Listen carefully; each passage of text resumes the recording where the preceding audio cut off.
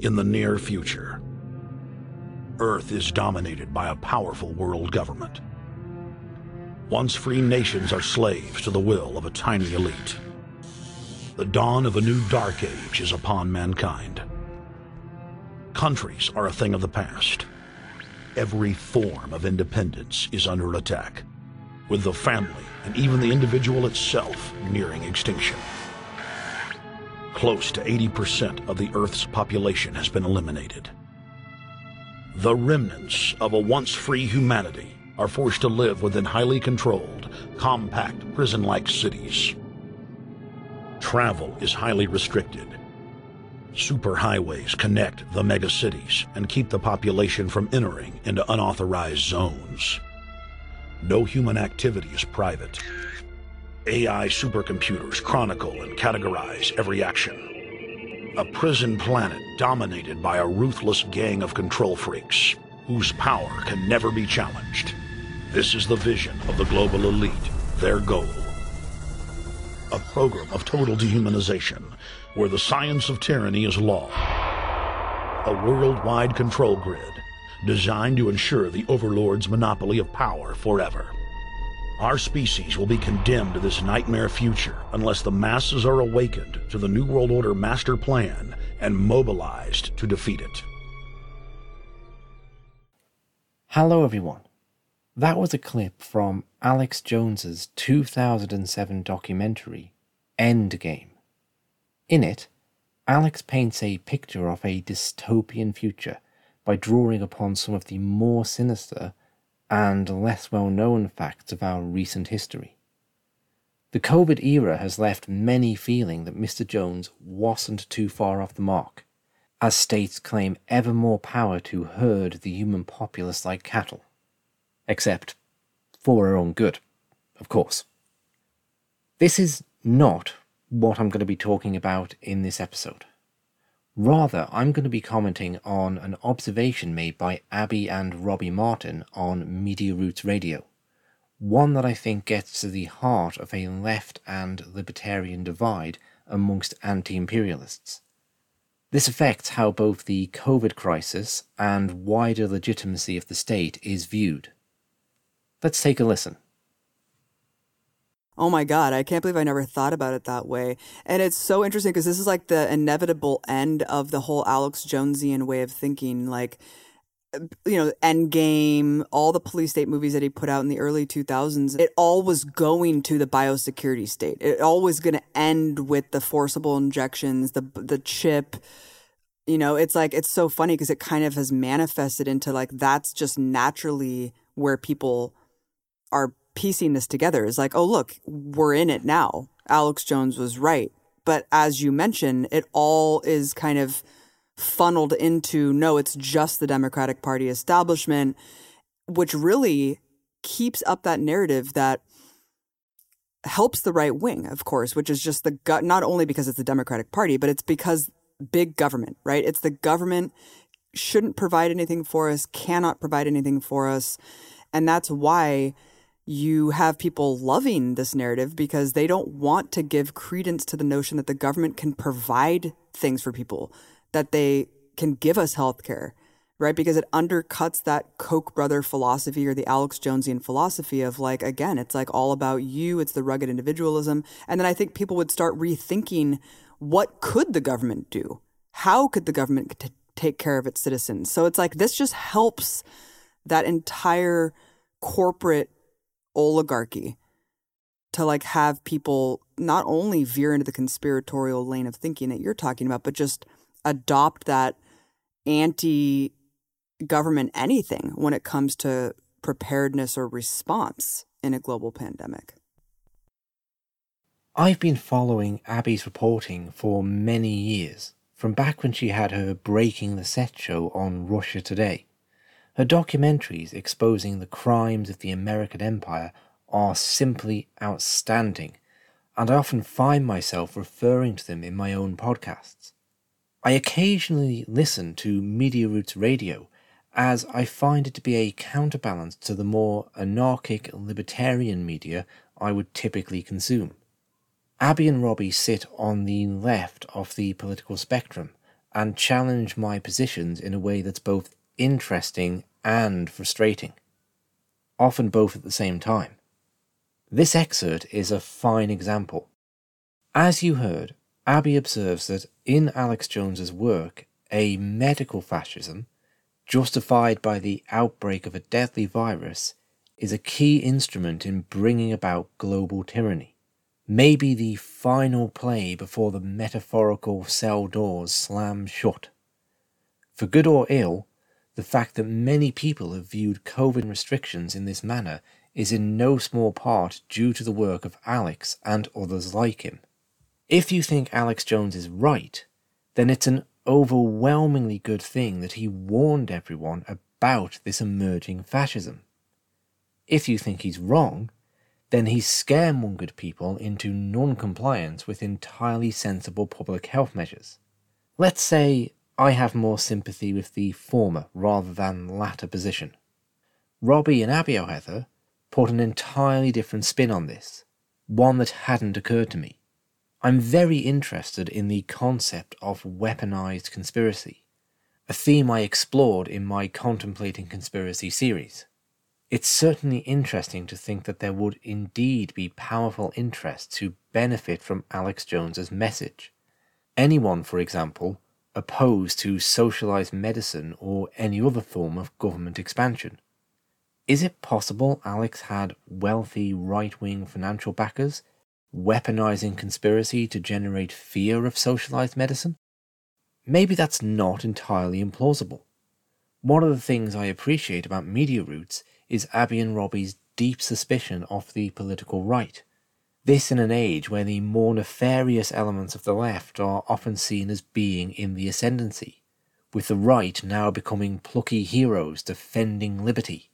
What I want to point out, though, is that if Alex Jones is guilty of creating fear and suspicion of government-mandated medicine, then Abby herself is no less so. Examining why takes us right into the heart of the left and libertarian anti-imperialist divide. Abby's body of work is dedicated to exposing the US government as an imperial war machine, an empire of mass murder.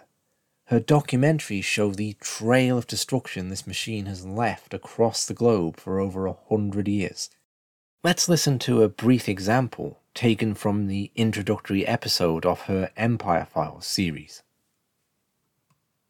Intervention after intervention, this growing empire has subverted the democratic processes of dozens of countries, undermined the people the world over, and installed countless dictators loyal to its will. War after war, it has swallowed up or attempted to destroy any land that has not capitulated to its demands. Even within their own borders, in cases where its own people dissented, the empire deployed the military against them. Incidentally, every intervention seems to follow a similar trend. In Latin America alone, the U.S. military has intervened 56 times to determine the destiny of other nations. But let's just look at 3 examples. In 1944, a revolution in Guatemala overthrew U.S.-backed dictator Jorge Ubico and elected Juan Jose Arevalo in the first free elections. But his progressive reforms offended the United Fruit Company and other corporations' rule of the island. So after bombing Guatemala City, President Truman authorized the overthrow of Arevalo's democratically elected successor, Jacobo Arbenz, in 1952. The brutal display marked the beginning of a 36-year civil war ruled by U.S.-backed dictators and death squads, where 200,000 Guatemalans were killed. In the Dominican Republic, the people democratically elected Juan Bosch to power in 1962, after being ruled by a U.S.-trained dictator for 31 years, whose reign is considered one of the bloodiest in all of the Americas. Just 1 year later, Bosch was overthrown by a U.S.-supported fascist military coup. But growing resistance led President Johnson to deploy more than 22,000 troops in the DR in 1965, killing 3,000 people and enabling the military occupation to continue for decades. Then there's Chile, where the U.S. spent $6 million to undermine leftist leader Salvador Allende before he was even elected in 1970. A mass movement of people backing Allende's progressive reforms terrified the establishment, so a bloody CIA coup ensued, followed by a 17-year military dictatorship by the notoriously heinous Pinochet, who carried out a reign of terror, torturing 28,000, executing 2,279, and leaving countless disappeared. Now it's time for a thought experiment. Imagine an alien, totally unfamiliar with our world, comes across 10 hours of Abby Martin documentaries. At the end of watching them, you ask him what he thought of this entity Abby has been calling the Empire. Assuming the alien holds similar moral values to our own, he would no doubt conclude it was a murder machine, an evil entity, run by psychopaths, bringing nothing but death and destruction to the globe. He may also comment on how deceptive they are, using propaganda to convince the population of their virtue. So what if you now asked him if he thought it would be a good idea if this entity, this empire, was put in charge of a nation's healthcare, providing it free at the point of use, funded by compulsory payments? Our alien would no doubt be perplexed that you would even ask such a thing. What a strange question. Of course, these people are the last group you would ever want in charge of healthcare. They would surely use such power to enrich themselves whilst not giving a damn about the people they pretend to serve. Surely they would use the same kind of propaganda employed to dupe the population into foreign wars, to convince the masses they were acting in their best interests. But at best, they would provide healthcare for the population in the sense farmers provide it for their cattle. They need to keep them functional, but not with their best interests in mind. You could challenge the alien and suggest that a different group of people, good people, could take over the state and turn it into a force for good. The alien might reply that there's no evidence in the documentaries he's seen, spanning over 100 years, that any such thing is possible. He may also suggest that something about the nature of centralized power seemed to be inherently corrupting. Now, what if you told the alien that the lady who made these documentaries actually supported the evil entity taking control of healthcare? How do you think he might react? Shocked? Perplexed? Unable to understand? Perhaps he would even entertain thoughts that she was secretly a part of the state apparatus. How else could he explain it? I don't wish to make a caricature of Abby's position, or the position of any left-leaning anti-imperialist. I'm sure this seeming contradiction has occurred to her too. Perhaps she thinks the state must be reorganised or decentralised before it could serve this medical function. There would then be at least some semblance of common ground with the more libertarian anti-imperialists, who see the state as akin to Tolkien's Ring of Power, by its very nature only capable of producing evil. In any case, this is the divide we have to confront. Okay, thank you for listening. I'm going to play us out with another clip from Alex Jones's Endgame. Basically, I cut the clip out intending to use it somewhere, then couldn't find a slot for it, so here it is. Alex is describing the state's crimes that should give one pause for thought on wanting greater state involvement in medicine today. The elite have left a massive wave of destruction behind them as they cold-bloodedly experiment on civilian populations as if we are lab rats. A string of congressional investigations has uncovered more than 20,000 secret tests that were carried out against the American people between 1910 and 2000. One well-known eugenics study, the Tuskegee Syphilis Project, killed hundreds of blacks and spanned 40 years until whistleblowers exposed it in 1972. From 1943 until present, the British have tested lethal nerve gas on their own personnel, on land, air, and sea. Many died instantly. Still others died grueling deaths over several years. The federal government commissioned secret radiation experiments on thousands of non-consenting patients. Hundreds of hospitals in the U.S. injected healthy men, women, and children with uranium and plutonium at dosage levels ranging from non-therapeutic to lethal, killing many of the test subjects. pregnant wives of GIs were given vitamins by base doctors that actually consisted of highly radioactive uranium-239 and plutonium-241, resulting in violent miscarriages and the death of the mothers.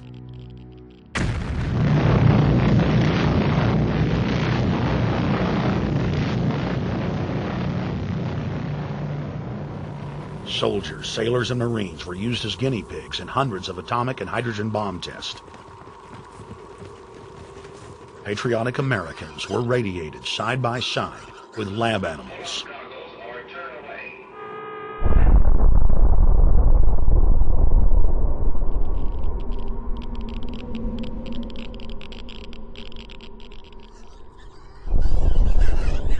Pilots were forced to repeatedly fly through mushroom clouds of DNA-destroying radiation.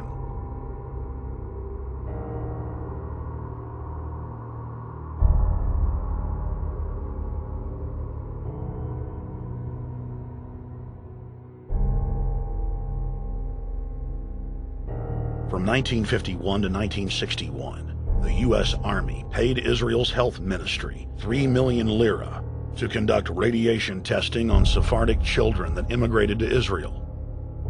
The government-run public schools would tell the children that they were going to get a medical checkup and that they were receiving an X-ray.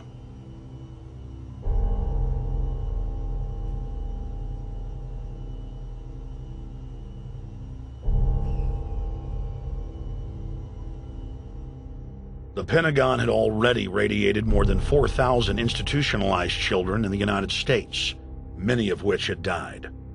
More than 110,000 of the darker-skinned Jews were given 35,000 times the maximum dose of X-rays to the head repeatedly. Many of the children died within months. All of them lost their hair. Some still live today and endure excruciating health problems.